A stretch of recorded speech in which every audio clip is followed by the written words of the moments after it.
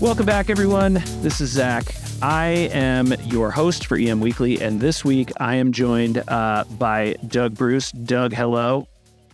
Hey, Zach. Thanks for having me. I'm very happy to have you.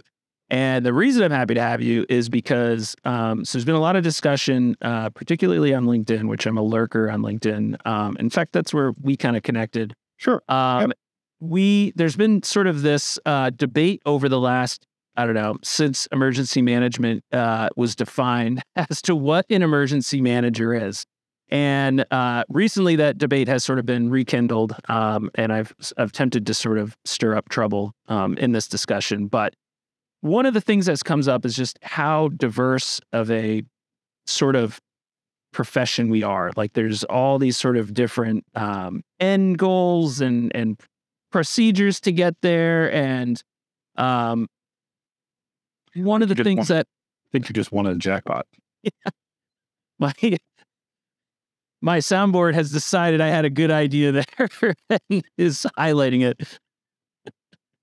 If you hear rumbling on my end, Austin's undergoing the ice storm right now. So yeah. I could hear it all falling off the roof outside. It sounds like there's...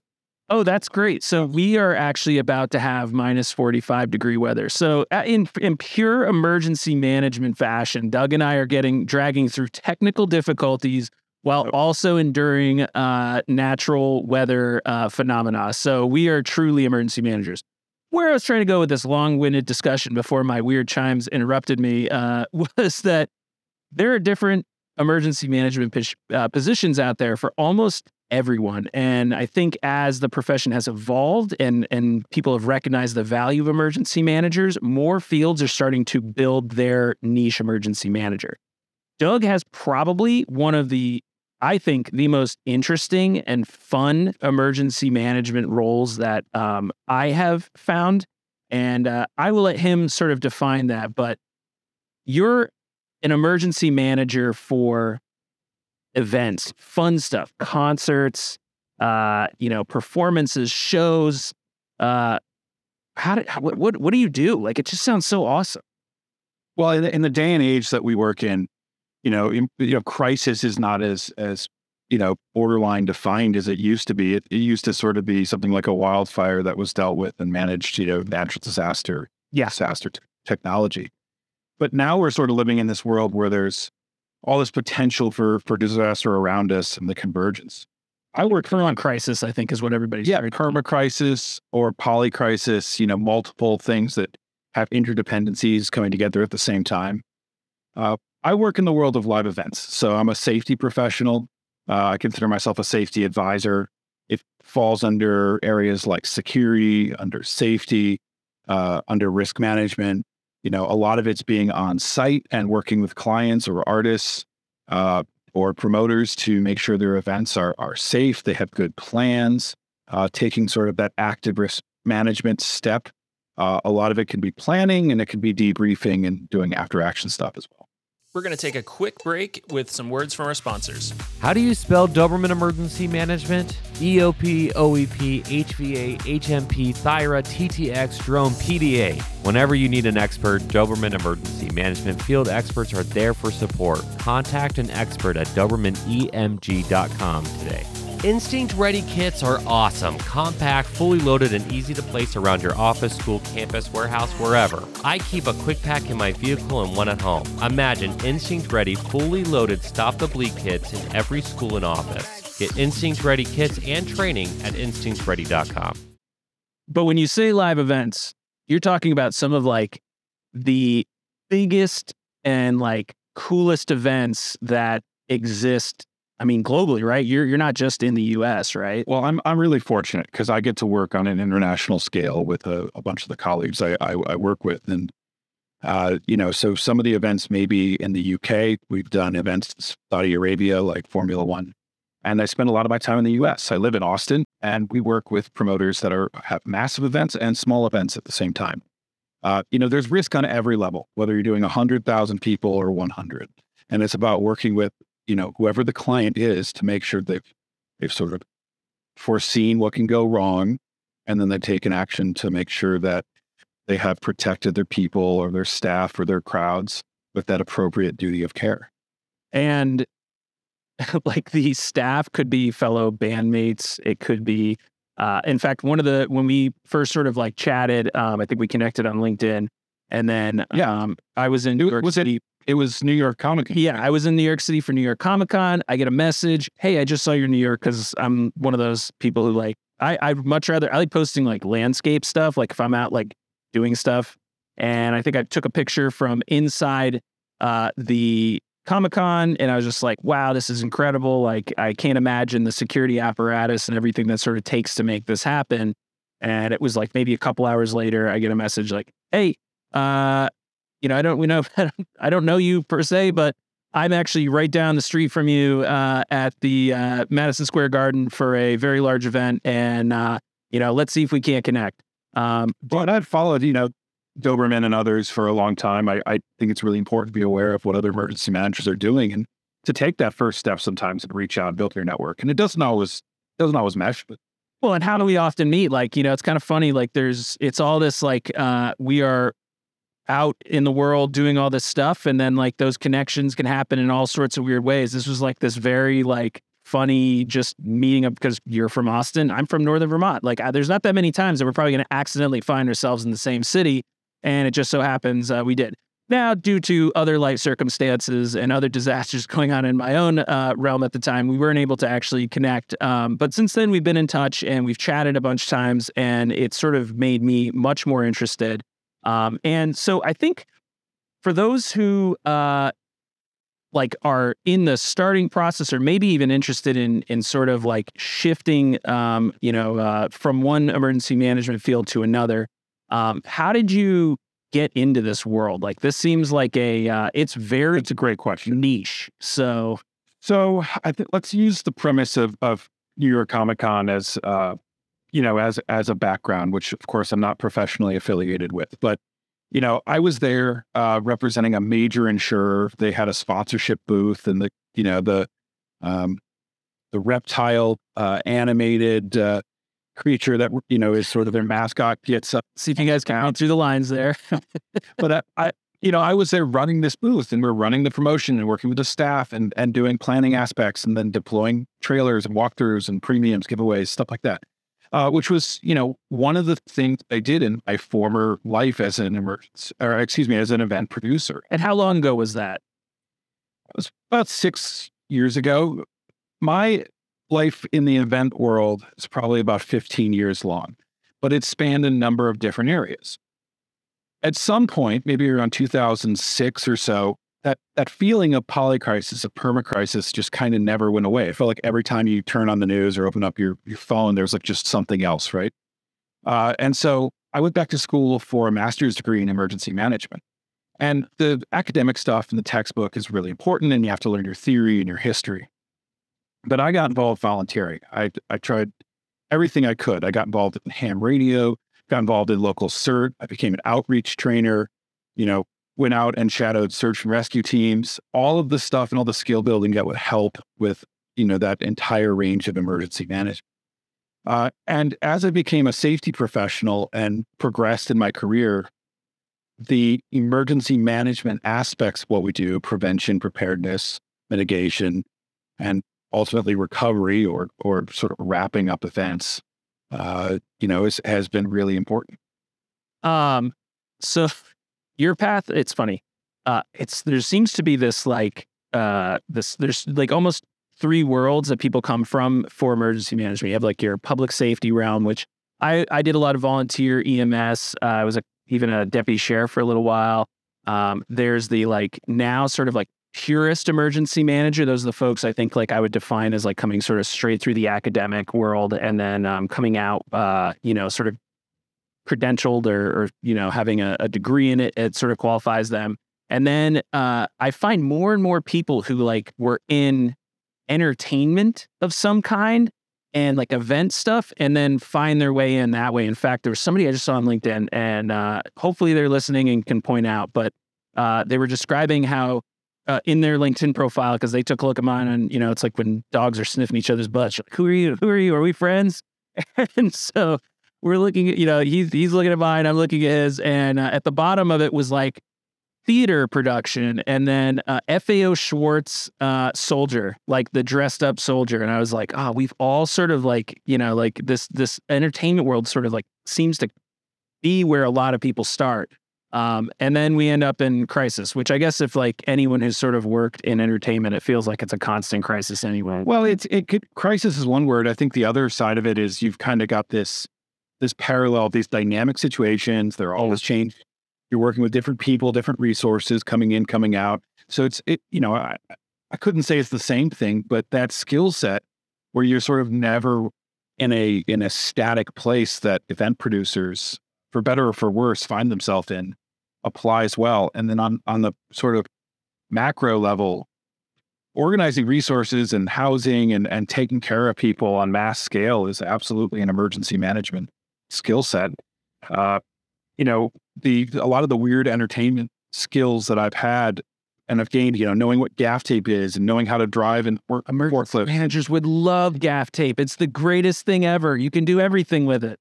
Well, and some of the INTs now deploy with it. That was an example of someone was like, "What is this?" And it's like, "I've got a box in my garage." And I know that we have similar video production backgrounds and stuff. You would know what that is. So that's just an example. The skill set's broadly applicable. So that's not to devalue the first responder experience or the military experience that people come into emergency management with. If anything, we just add flavor to that. Yeah, and I think maybe, it's stinging me again. If you want another jackpot. I'm about to have a great idea. Everyone pay attention. This is going to be good. The emergency, like especially sort of like people who come from the event side, like you are often just putting out lots of fires and you have to be very quick on your feet and resourceful. And that's why I like gaffer's tape. Like this is almost like the perfect example. Like your gaffer's tape is you can tie down, your devices. You can like literally you could hang cameras with it. You can, hide stuff with it. It's safe. You can tape down all of your wires and everything with it. It's just a super useful tape that you can do everything with. And that's like almost a skill set in itself that we want for emergency managers. But like, I think you're just like such a generalist and you have to sort of, especially for folks who are not working in massive productions to start with, right? Like it might be a handful of people. And, if the scaffolding falls, like you need to know how to put that back up. And if the light fails, you need to know how to like replace the bulb or put the gobos in there and all the other stuff that like, people have to do in the event. And then emergency managers have to sometimes do a lot. Yeah. Right. Yeah. Because you take these small shops, these one-man band, which is like 90% of them probably, like a huge portion. Right. Yeah. They're underfunded. They're working long hours. Many counties have one or two people. So that, those folks have to master a lot of skills. And I wouldn't directly compare that to somebody who, works in the arts, but I can see parallels. Oh yeah, 100%. And actually, so we know sort of how you got to where you are. I guess, how is that field evolving? Because I imagine there's been some really significant events that have occurred probably over the last, really the last 20 years, we've just had so many like large event, tragedies. And of course, historically, there's been lots more, but I feel like the focus probably mostly because of like social media and stuff. So there was the Travis Scott concert's probably like one of the most recent ones that sort of like pops up in people's heads where they had the crushing incident. There's events like the Route 91 mass shooting. There's events like, I'm trying to think of one of the things that, so I was a higher ed emergency manager. I had to do a lot of event emergency management stuff, like a lot of pre-planning, a lot of sort of coordination. And as I was discovering this, I'm like, oh my God, I didn't even know this world sort of existed. And like, I think for a lot of emergency managers, when they're thinking about events, they're thinking of it like almost from the outside, like, what do I do if that event goes south? But the skill sets and the knowledge that you have as an event safety person are actually like super valuable in the inverse, like you helping them from the, something goes south, as well as that's interesting, kind of lead up to like what you guys did, right? Yeah. Like you guys recently held a tabletop interactive. We did.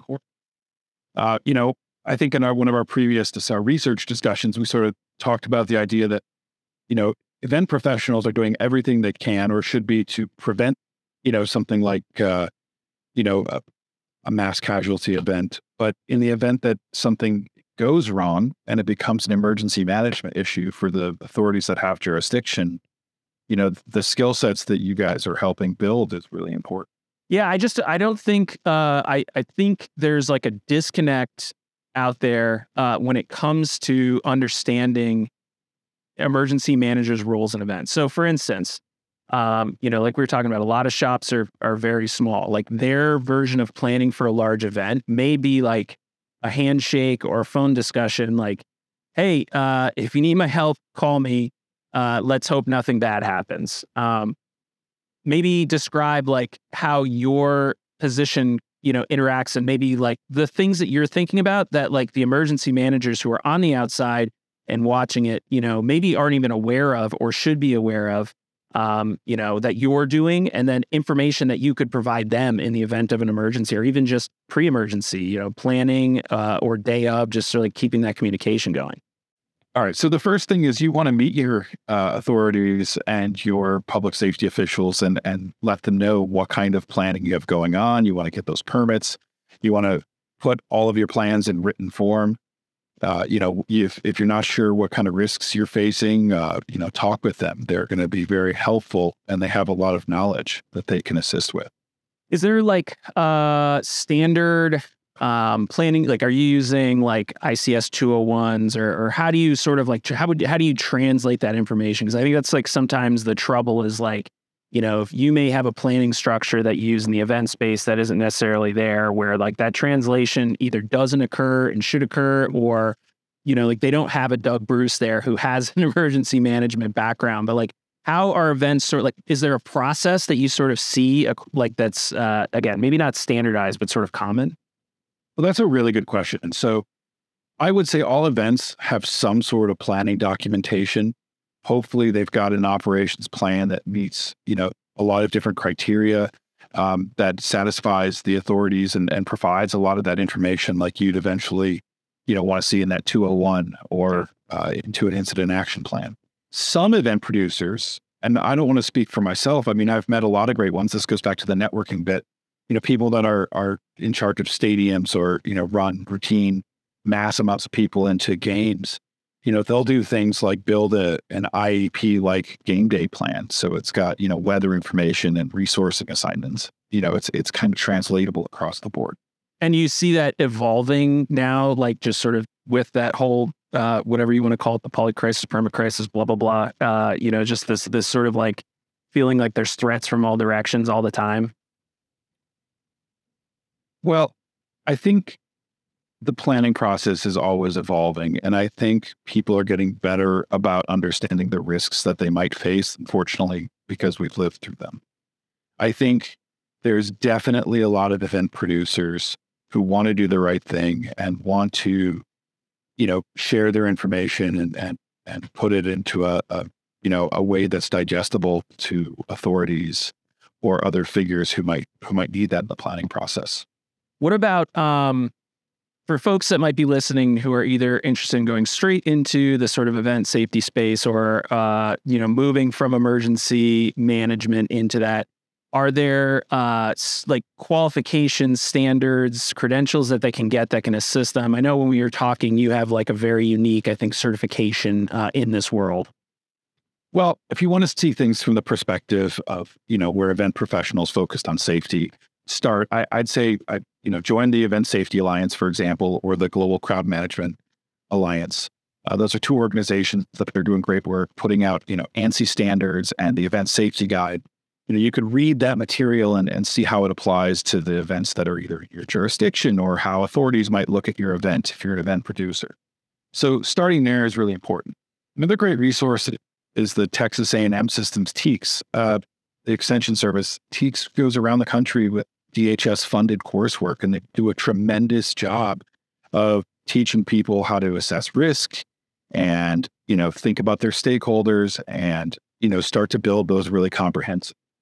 Yeah, I've taken some courses through NCS4, I believe, which I think is out of it's either Mississippi. Yeah, it's Mississippi. Yeah. And I've taken a lot of their coursework. It's good. Like I think it's geared if I'm correct, it's more geared towards sort of sports venues and stuff, I think, specifically, but has also like, I was able to use a lot of sort of that skill set in there as well. And like that, I think because that's like driven very much by emergency managers, like it's like maybe a good place to start in that sense.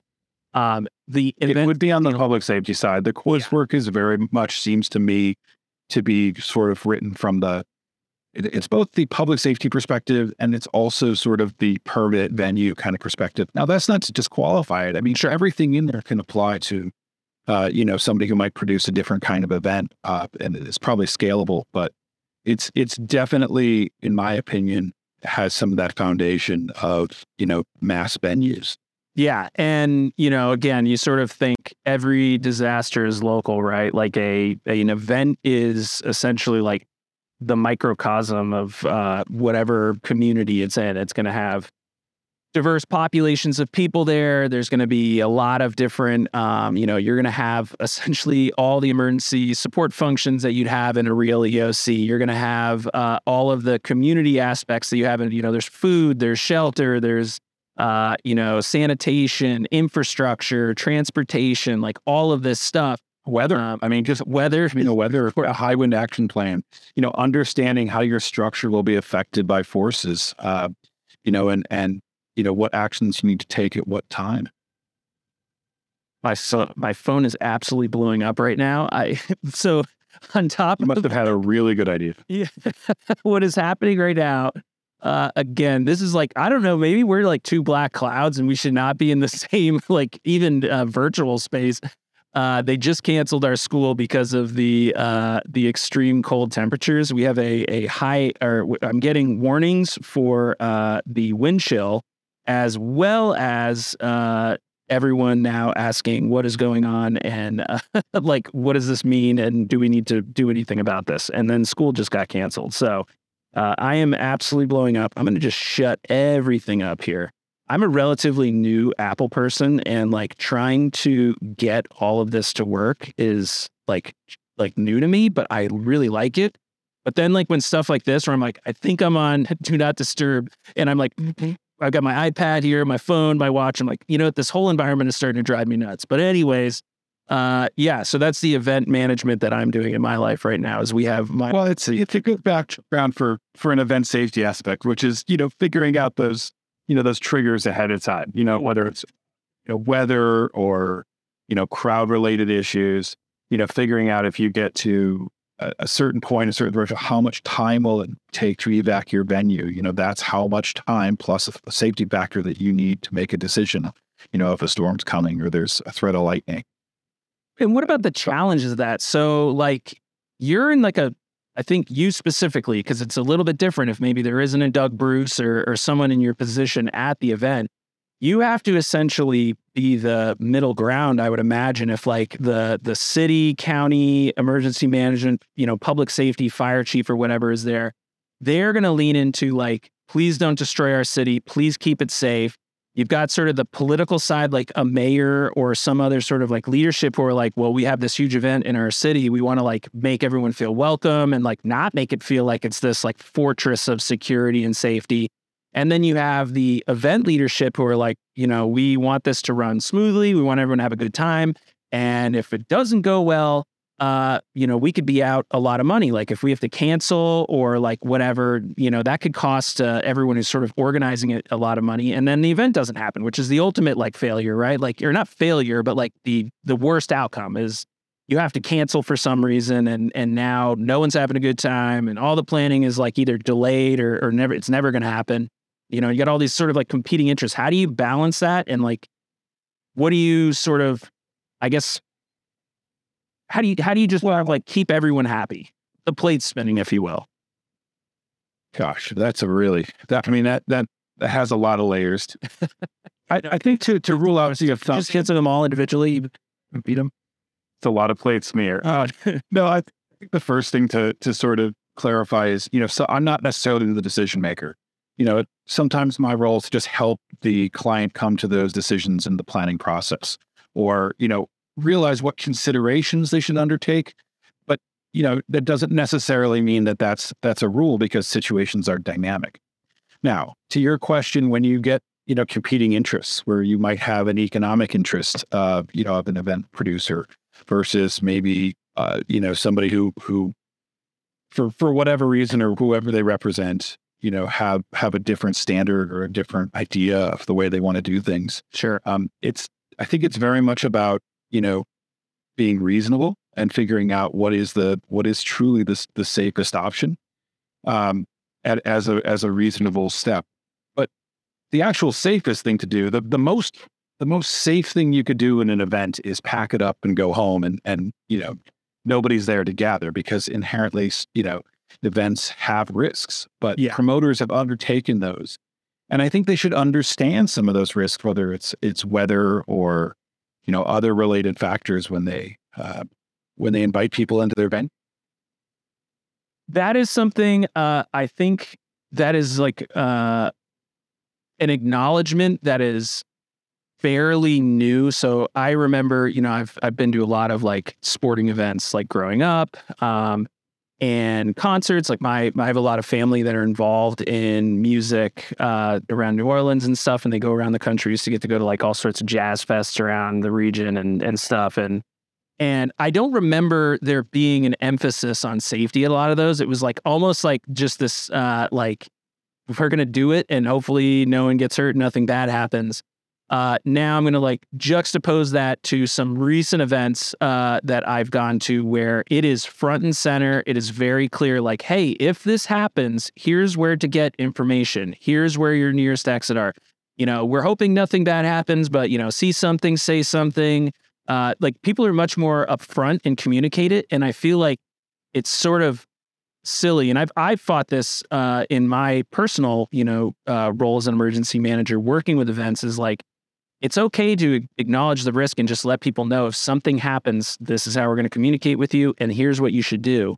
And sometimes even now I still get some pushback on like, well, then people are going to think something is up, right? Like, are you going to scare them and they're maybe not going to want to participate, or they're going to be too freaked out to enjoy the event? Well, I've heard this discussed in a number of ways. I have a couple of opinions on it. When you get on an airplane, they always give you the safety briefing at the beginning, and that airline safety is generally pretty safe. There are so many layers. There's so much maintenance. There's so much training. There's so much upkeep. There's so much awareness, that actually you're pretty safe on an airplane, but that doesn't mean they don't still give you safety instructions. And I think that sometimes, giving people those resources or telling them where the exits are, or, doing that pre-show briefing, whether it's staff or whether it's your audience, still has a very reasonable place. But as you pointed out, there is a balance, whether a touring act, for example, wants to set a mood, or like you've walked into a theater and the theater has a certain aesthetic and it's lit a certain way. Those are very conscious decisions that those designers have made. And, they don't want to interrupt that with, perhaps what could be seen as distracting. Yeah, like the suspension of disbelief is now gone because the reality. Although I'll say, I'll give a good example. When we did one of our trainings, we were in Atlanta, and we went to the Atlanta Braves stadium, which is a relatively new, like modern stadium. And their safety video was like just kind of like built in. And it was, of course, like the dorkiest thing ever. There's like, 30 of us as emergency managers that went to this baseball game, and they start the safety video, and we're all like captivated by it because we're like, this is great. Like they're communicating it in a way that like doesn't make it feel like something bad's going to happen, but like people will at least have a basic understanding. Like the ushers are there to help us, and that's where we're going to go, and we're going to just file out.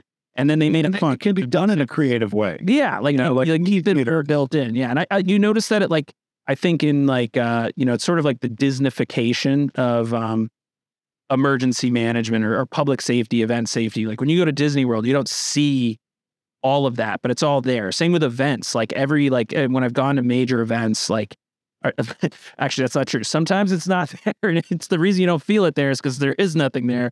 The ones that are really good and well planned, it's all there. The infrastructure is there should something go awry, but you just don't sort of see it. Well, it's interesting from the security perspective. I mean, entertainment organizations that have a very high brand standard sometimes, sort of bake in their security aspects. And They do it through design. So you could be walking through a space that's keeping you safe in a number of ways and not even know about it. And, that I think a lot of organizations take a look at the way that they make an impression, yet they have to have security screening and things like that. So,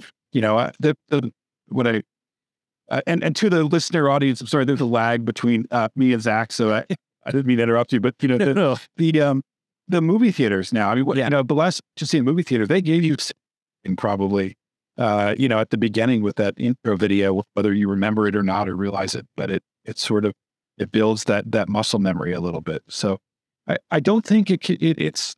I'm personally of the opinion that safety can be done well and it can be done in an interesting way. Yeah, I think that is something all of us, there was a period of time, especially like we're close enough to New York City that we go for weekend trips. Like we used to go all the time. And I just remember for like a long time, they had I think they called them Hercules teams, which are like, it's NYPD. I think they're like ESU and they're all like, literally they're in their full battle rattle, like walking around. All of a sudden there's like cruisers everywhere and there's nothing happening, but it's like this supposed to be this like presentation of like security and authority, and we're there. Like a show of force. Yeah, just a giant show of force, and just let everyone know, like, don't mess with us. And I think we got so used to that after 9/11, and like, I think it doesn't really, I don't think work that well anymore because we're like kind of numb to it. And it also is like just making a society that is just constantly anxious about like something happening. And I feel like this is a debate that I've had it with some events where, we had people who were like, well, we need to have like fully armed, kitted up, police officers present to just send the message, don't mess with us. And it was like, will that actually prevent anything? I mean, that's a response thing. It's too late at that point. Like you're better off. Well, there's another number of things, right? There's building barriers, there's deterring, there's devaluing targets, there's, the idea that maybe those people are sending a message or perhaps they're just there because that's what tactic was chosen. And I can't speak to policing efforts because I'm not a cop, but what I can tell you is that I think there are, ways of keeping people safe, whether it's obvious or not. And sometimes that relies on technology. Sometimes that relies on some of the new screening methods that are available. There's venues experimenting right now with facial recognition and social media monitoring and open gate metal detectors, as well as the traditional screening mechanisms where you walk through a metal detector and then have your bag searched. It just depends, and I think it has to be appropriate to the profile of the event. If it's a community art festival or a strawberry festival on a Saturday morning, it needs to have some level of security, but, it probably has to have a reasonable trade-off, wouldn't you say? Yeah, because I think it was in El Paso where there was literally the Strawberry Fest shooting that they had down there where you're like, what would you even do? It's a giant open space. Like, that's sort of the alternative is like, I guess, an acceptable level of risk. And we all do that calculus every single day, right? Like if you're a small business owner, for instance, maybe you don't have an alarm in your building because, you're like, it's not going to work or it's a nuisance. That works up, of course, to the Madison Square Gardens as well. Like, this is great. This maybe would prevent one more incident, possibly. So do we spend $1 billion and like, have drop down metal gates that secure everyone in here and robots come from the sky and, fight off the bad guy? Like, could you do that? Well, there's a lot of things, right? I mean, you drive over those plates. If you've ever been on a military base, yes, you just kind of, look at them and say, well, that's the on one this weekend. I got drill. So you've got the hostile vehicle mitigation there. Yeah. But this week there was something in the news where it worked for a base. They triggered it within seconds. It deployed, and it probably mitigated a lot of risk. And in a sense, I think there's a number of tools that are available. But to clarify for you and I guess for our discussion for your audience, my job is to be aware of security measures. But a lot of what I deal with is more, I'd say, holistic risk. Occupational health and safety hazards and the use of the space and how are we building structures and, what are some of the interconnected aspects? How are we using the tools at our disposal and how are we using the people that are a part of that building that event? So I guess in that sense, thinking about your career and like stuff that you dealt with, like what are some like big lessons learned from like maybe incidents that you've gone through, like stuff that was like, oh man, I hadn't thought of that, or just like aha moments in your career that maybe you could like shed some light on, like just stuff that like people maybe wouldn't experience but could be really beneficial to just kind of think through. Well, I think first of all, when I look back on my career, I've been really fortunate to work with a lot of great people. So don't undervalue the network you have and keeping those relationships up. That's a first point. I think another thing is, if you're an event producer, talk to your insurers or talk to your local stakeholders. They're going to have a lot of insight that you wouldn't maybe find it another way or come up with on your own. When you're saying insurers, like, because you actually brought that up a couple times, I think that's a really like are those the folks who sort of are doing that calculus, in some ways, or like how does that actually play into? Because I think that is really interesting, and that maybe is another resource that like emergency managers could reach out to. Like, what type of insurer is sort of responsible for an event? Like, is there like a brand out there that they could like maybe reach out to have them talk to them? Or, well, without giving any proper nouns, I mean, there are a number of organizations that do understand events and are happy to take some of that risk on and work with you to develop live entertainment. I would recommend the Event Safety Alliance as a resource because, of course, they're not exactly an insurer. They're just a body of professionals who share information. But, they have some people they recommend within their sponsorship. I don't necessarily represent insurers, but I think they're a really important part of the conversation. Yeah, it's one of those things that like even in the stuff that I've done, like so we had like our risk management folks, which I think were sort of like representative of that perspective or whatever. But I think that's also a group that is kind of not thought of as part, like bringing them to the table for like planning events and stuff. Like I think a lot of times those discussions maybe happen internally at the event planning. But like when the time comes for the fire and police chiefs and any special teams that are going to show up, sometimes those folks aren't in the room, and it's like for an emergency manager, you may want to be like, hey, is your risk manager or someone from your organization's insurance or risk management, could they maybe show up to this event or talk through things, because there's a handshake there that could be really valuable. I think particularly like from, like you said, the OSHA safety stuff, probably from some of the physical safety structures and things like that. But then also it's just a different perspective that maybe we're not getting in the general public safety meeting. Well, yeah, sure. I mean, whether it's a risk manager or somebody else who's a partner of your organization, and this applies to even, non-event organizations. Yeah. Those folks have a tremendous amount of knowledge and are there ultimately as a resource to talk about, whether it's occupational health and safety, as you referenced, or they might have those relationships with the insurers. They might understand how many people have been, hurt in the past and what's been logged or what the, your sort of rate of injury is within your organization. They're a tremendous resource, and it really does behoove you to get in the room with them if you're an emergency manager, if you have a massive event, and talk to those folks, because they can help guide some of those conversations. And in theory, they also know who a lot of the players are and who on the day of will be responsible for making those decisions, whether it's weather or postponement or emergency announcements, things like that. Yeah, that's a really good point. So the team of teams, the networks of networks within networks. When we were doing our training, we were really fortunate. We've had a lot of like time to sort of sit and work through some of this stuff with people who were either attending the training or people that we met throughout the training because we were holding it in their venue or something. And one of the things that I think it was specifically through MLS, because we had a couple folks from Major League Soccer at the training in Orlando, was that they're like, yeah, like you sometimes the public safety people forget that when we're doing our calculus in the background, there's another command center that is actually like looking at the big picture and taking all the information that we're giving them they're looking at things that we're not even considering. They're looking down the schedule over the next 3 months. If they cancel this game, that screws up the whole season.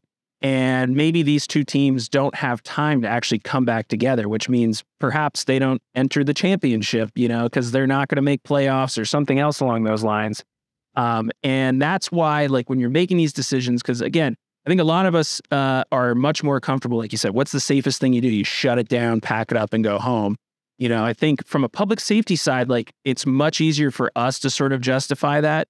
But that's just also sort of like, it's not realistic when you're talking about some of these events. And if you don't understand everything that's going on the other side, that's not to say, like, let's not make a safe decision because it might screw up the playoffs. But, like, we may not also understand, like, what the capabilities are of the facility, of the personnel that are there. These discussions need to be had. They need to be maintained. And I'm sure in your perspective, you've probably seen, public safety folks are like, we can't do this. And you're like, let's talk it out, because I think we can, and we can do it safely, and we can make it. There's a middle ground here that actually is probably better than one extreme or the other. So let's figure this out. So how do you sort of, I guess, maybe like have those, when is the time to have those conversations, and how do you have them? Well, I think talking about what resources will be available and how it's being managed and how that structure looks, the time to have that conversation is ahead of the event. That's in the planning stages, a couple of months out. Once an event has happened in a jurisdiction, maybe, those authorities will have a little bit of a better understanding of how it works and who's involved and how much they might be able to manage. And just to go back and correct myself, not packing it up and sending it home, but the objectively safest thing, I have to explain my own joke, which would be to not have an event, gather those people. But actually, sometimes there are cases where once it's underway, depending on the hazard that's becoming present, maybe just keeping everybody at the event is the safest thing to do. Those are really tough. That is a great point. All right, so I'm going to give a scenario here. So again, higher ed emergency manager, often involved in lots of events daily. This is like there's 3 emergency managers that, like, I think are the most. These are the folks that I want in my EOC: an event emergency manager, a campus emergency manager, and a healthcare emergency manager. These are folks that, like, you own it from the minute it starts till resolution, and everything in between. And so being a higher ed emergency manager, I was on campus, and we had a big basketball game. It was, I believe, the playoffs. I don't think it was like the conference championship, but it was a big game. There was a full house. And fortunately for those, like, they're fairly easy. We had a small stadium, not a big deal. It's like just a few thousand people. So not a huge deal. It's Vermont. Like, our basketball program is pretty small. And as I'm leaving, get on the highway, and we always kind of track weather because we have a huge transportation system that we got to deal with. We're at the busiest intersection in the entire state of Vermont. That's where everybody has to travel back and forth between parking. There's buses, and we have this huge thing that we have to build and do for every single basketball game. And I am noticing that the roads are a nightmare, and not just bad. Like, we're Northerners, like, we're used to driving. I know you guys down in the South right now are learning how bad it can be. It sounds like Austin's got some pretty safe. I grew up in Wisconsin. I know how to drive this. Yeah. Well, you're probably driving around like, oh my gosh, these people are going to, all crash and kill each other.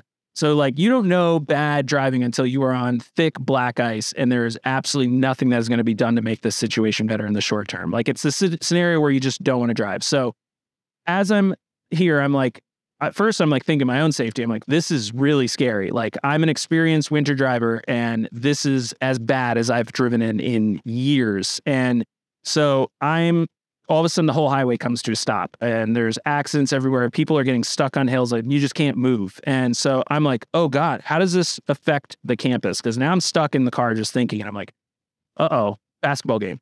So I call the police, I call our dispatch to find out who's on scene. Give the I think it was one of our sergeants was sort of running our public safety, command post there. I give them a call, and I was like, is the parking person right with you? Do you have the athletic director? And can you just get them all together right now? So he gathers them all up. And I'm like, it is really, really bad outside. I know the game's almost over. We've got to keep everyone here. Figure it out. And they're like, but people are going to want to go. And I'm like, I don't know what to do. They're not going anywhere. Like, we shouldn't even let them out the door. Like, it's probably not even safe to walk to their cars right now. And so they made an announcement and they figured it out really fast. And it was like one of those things that like we planned for how to get people out of the building really quickly. We hadn't really planned for what do we do when we need them to stay there for a long time and there's nothing going on. And so they kind of just came up with some announcements and some entertainment. They had music, they kept, I think, the food open a little bit later than they normally would have. And thankfully, it's Vermont. We're all very nice people. So you said you're from the Midwest, so nice people. They're like, all right, well, that's fine. We don't want to cause any trouble. So we'll just hang out here. And after about, I think they had to stay there for almost an hour. Finally, they had managed to sort of like get enough salt and stuff. And I think the temperature raised enough that it like resolved itself. But, it's just one of those things where you're like, yeah, your solution is like, oh, we just get everyone out of here. Well, one of the things that I ask myself, and not always, but there has to be a measurement that the solution you're providing doesn't create a bigger risk or more risk than what you're trying to protect. That's a huge line right there. That's like the line of the show. Like we should probably foot stomp that. But it's relative, right? And you're talking about weather or traffic. It's a very dynamic situation. So it's those are like the tabletop scenarios where it's like, well, I need more information, but my knee-jerk reaction is this. And event producers in the past have done things to where, they'll put a DJ on for a little bit longer, or they'll use lighting or effects to draw people to another stage if crowding is a concern. There's all these different metrics, and for what it's worth, I think it's important to realize that there's a lot of solutions on the table. Just ask, just discuss, but then be willing to make that decision and don't get stuck in paralysis by analysis. Yeah. Oh man, there's this conversation could go on forever. I'm like fascinated. And even like, we had a list of things that we wanted to talk about, but I'm like every single thing that you say, I'm like, oh, this is an aha moment. I want to go deeper into this. Maybe for the sake of time, because we're almost at an hour already. What are some things that maybe you're anticipating? So, I hate the sort of like, let's look back on the last year and look forward to this year type of episodes, even though we did one. And it was actually, it was all right. But I want to know sort of like, what are maybe some things now looking forward that you're either like, could be technologies, it could be like, types of events or things that you're thinking about, in the future, like what maybe top 5 things you can think about. Oh, you're going to edit me out for sounding like a nerd. But you know what? One of the things I'm excited about is people are getting more excited about safety, especially when they understand that it's not just about somebody with a clipboard saying, well, this is the rule and, figure wag, don't do that. But actually it's about coming to the table and building those decision teams and really building that command group or that command team up front of the event and sharing opinions and ideas and experiences and having coffee with people that see a different side of things. So all of that information coming together into guidance like ANSI standards. There's a number of them that have come out recently that are giving really concrete but valuable guidance on crowd management and weather decision-making and rigging and other security, other aspects of events. Those are coming out this year, if not already. And that kind of stuff actually excites me.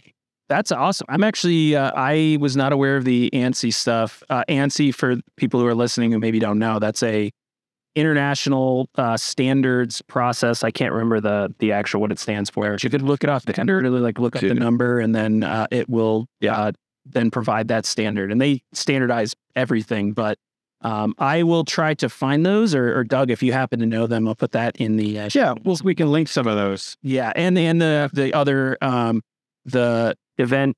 Oh my gosh, I already forgot the name of it. The Alliance, the Event Safety Guide. We'll link to TEACS and some of the other resources. Yeah, that's those.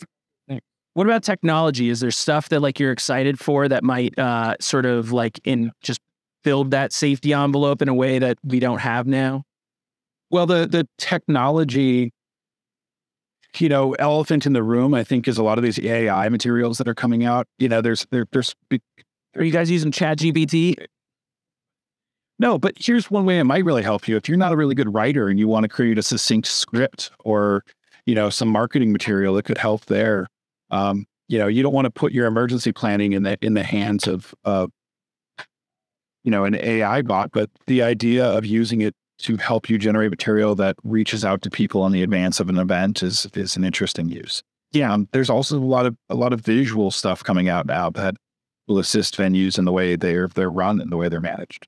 What about, because I think it's something that we are finally like paying our due, it's still nowhere near what it should be, but like thinking of safety in sort of the perspective of like the language issues, folks who may have mobility concerns, just the sort of like the, making events like equitable and sort of available to everyone. Okay, so here's one. So like we have events where sometimes we put messages, if you need to alert an audience, you might use the voice of God, you might use the PA, you might have an announcer or a host or an MC make an announcement. You might use mobile notifications. You might put it up on the video screen. But what if I don't know, I'm just thinking off the cuff, but what if, for example, you had that, maybe it's in the primary couple languages, but then there's, a QR code and it translates it to your phone or for you if you're maybe you don't speak the language as well. I went, this is a great safety story. I went to Italy and my wife and I took a cruise and we went to a safety brief and the muster stations and all this. And the entire thing was in Italian. And I don't speak Italian. So, it was kind of like a learning mechanism for me. Yeah. Like, well, okay, so this is critical information that I'm not getting. How are we going to fix this? Yeah, that's a great example, like just something very simple, because I would think that if the ship is sinking, having that information in some sort of translation or visual description. I know, like, so in mass notification, this is like we're just sort of figuring it out, but like most of the new systems now have some built-in translation, or like people are basically going in and manipulating it so that you can whoever, whatever language people are using, identifying as their primary, that they can do it. And then even like sometimes I think like, you could spend all day and translate it a million different ways, but like a lot of folks can speak English. It's not necessarily that they don't have the ability. It's just like there's English, and then there's like American English, and there's, how you word stuff, the theirs, like that for a foreign speaker, like those are three different words and they sound the exact same. So like, being very conscientious of even just like how you frame it in English can be a huge help. But certainly like, I've noticed a lot of concerts now have, different ways that they're displaying it for people who, are hard of hearing or blind, like navigating their ways through, wayfinding through crowds just in general, is difficult. If you have, some sort of hearing or visual challenges, that means in an emergency, if there's not some way to sort of like calculate and think about those people or mobility issues, they're left in the middle of where was a crowd. And now you've got to figure out how to like keep them safe. And hopefully, I'm sure you are, like, what do we do in that situation? And we've talked about it with graduation, because we know we had a bunch of people, we get 20,000 people on campus, and we're like, one of the exercises that we did during my last event was, I would do a tabletop from a lesson learned the previous year. That would be like, whatever went really, really badly, we're going to tabletop that this year. So months ahead, we can start to test it, and then we'll have it built into the plan. And we were like, cool, we'll evacuate everything. But we're like, there's a lot of older folks that attend those graduations. And if we tell everyone just, you need to leave right now because of bomb threat, gunshots, severe weather, they may not be able to actually get to that spot. So how do we get them there, and how do we do it safe? Is there ways to put them in spots where they're closer, and all these things that we unfortunately had thought of, but maybe not as in depth as we should have over a long period of time. I think that's an exciting area where those AI could potentially, you type it in one spot and it translates it into everything, not only English to blah blah blah, but like English into a dialect spoken in a way that they would understand it, because that translation is thoughtful and clear. And like you said, the visual aspect. Well, there's the people that are responsible for crowd management with events have to think about the profile of the people who are attending, right? They have to think about what their expectation is. Jimmy Buffett concert versus Metallica concert. Exactly. And what the venue's like, and how long is the day? Is alcohol involved? Oh my gosh, I could go all day on that. But so that's the first aspect, that you're really thinking about that, and you're thinking about those accessibility aspects as well. That needs to be part of your crowd management planning. Yeah, because you as an event host, like you want everybody to go there and have the same, or as close to the same experience as you can, and being thoughtful, like, and it's the same way with the emergency planning. Like, that's great if you create this like really fun, accessible event, but then when it all goes south, you haven't thought the inverse of that of like, how do you sort of undo that and get people out of there safely, then you kind of failed. But yeah, there's a lot of excitement. The physical security stuff, I really like security by design and sort of these like really interesting ideas of like hiding it. Because, again, my kids, I've got little kids, and, just things that are happening in schools right now, like, as they become more sort of fortified in their drills are just like scaring the crap out of them. And it's just like, you don't want life to be traumatic all the time. Like, we have to figure out how to sort of like, find that balance. And I know it's like the pendulum swinging both ways right now to try to find that. But I think events are that one spot where we want to go and not necessarily have to feel that weight. And then, there's a lot of good guys to sort of do that in a way that we are safe, but like also allows us to be fully invested. Yeah, I think there's a lot of factors. I mean, you brought up, your kids going to school, and absolutely, that spectrum of conversation right now about hardening versus other measures, so it's a really wide ranging discussion. And I think it's a problem America needs to solve. It's really, my wife and I are about to have our first child, and the idea that they'll be going to school, thank you, but they'll be going to school in that environment is something that, I've always paid attention, but now even more so. I think, think about, I'm sorry. It's that lag. I apologize. What I was going to say was and I didn't mean to cut you off, is I think I'm going to have you back on so we can maybe talk. It's like, I think I'm doing what a lot of people do. I'm sort of like leaning into like the response and everything afterwards. I think I've skipped over a lot of like the before, because, the best way to keep an event safe is to prevent anything from happening in the first place. And like, I don't think we talked enough about or mitigate well. So we can make a lot of discussions and preparedness stuff. Because I'm also interested, like, sort of like, here's some teasers for future episodes. Like, I really want to know about like how, like, training event staff, like maybe what's your role in sort of like getting folks spun up on like some basic stuff. Like, are people AED trained, CPR trained? I know we had our security people could come from our entire region. They maybe have never been in that building before, and they're getting, bussed up by the security company because they need tons of hands, but I don't know what their qualifications are. So maybe qualifications that the newer technologies, like you're talking about, new sort of like monitoring facial recognition. I know Israel, like the Israeli security apparatus is like, sort of the, I guess on the tip of the spear as far as like sort of technology and techniques. I know we sent police officers to Israel to like get trained in their techniques and stuff. What other sort of international, because Europe, I know, has like a whole different process of sort of their planning and stuff for events, and they may have things that we want to learn. It's like just understanding like what are things that are maybe coming down the pike with that, and then just I guess, we should have you back on and maybe tell some war stories too. We didn't really do much on war stories, but there's just like, this is like a world. And I know I sort of talked in circles throughout this. I'm just like so excited about this stuff because I think it's really fun and interesting. And it's like something that, maybe not all people sort of get what we do as emergency managers, but almost everyone has sort of been to some type of event where, they're thinking about this. So well, and when they go to the event, hopefully, or their children or their cousin, hopefully they not only safe, they feel safe, but they know that somebody is looking out for that.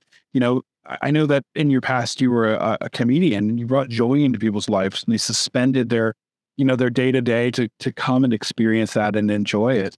That's so important to the cultural aspect of our society. That's why people come to events, and protecting that and keeping that sacred is really important to me. It's really looking after the well-being of our industry and the well-being of the attendee. That's it. That's the mic drop moment. Doug, I really, really appreciate. Thanks for having us. It has been fascinating. We've talked for an hour. I could go on for like 3 more hours. I just thank you again.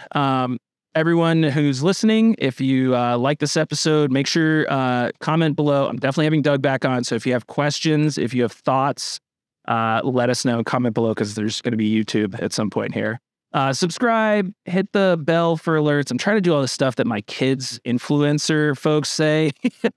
Like and describe. Yeah, follow my channel. Hit that, smash that like button. And make sure that you're leaving reviews. That helps the podcast and YouTube actually the little algorithms out there get this out to more people, because I think this is a really important conversation for emergency managers. I hope you learned, please talk to your event safety folks. Try to connect with them ahead of the event. But if nothing else, if you've got a big thing going on, just reach out. I imagine all the Doug Bruces of the world want to hear from you. So get out there. Well, or the production manager. Yeah, but awesome. Thanks, Doug, again. And everyone have a wonderful time listening to this, because there's just so much to learn. Thanks again. Bye-bye. Appreciate you.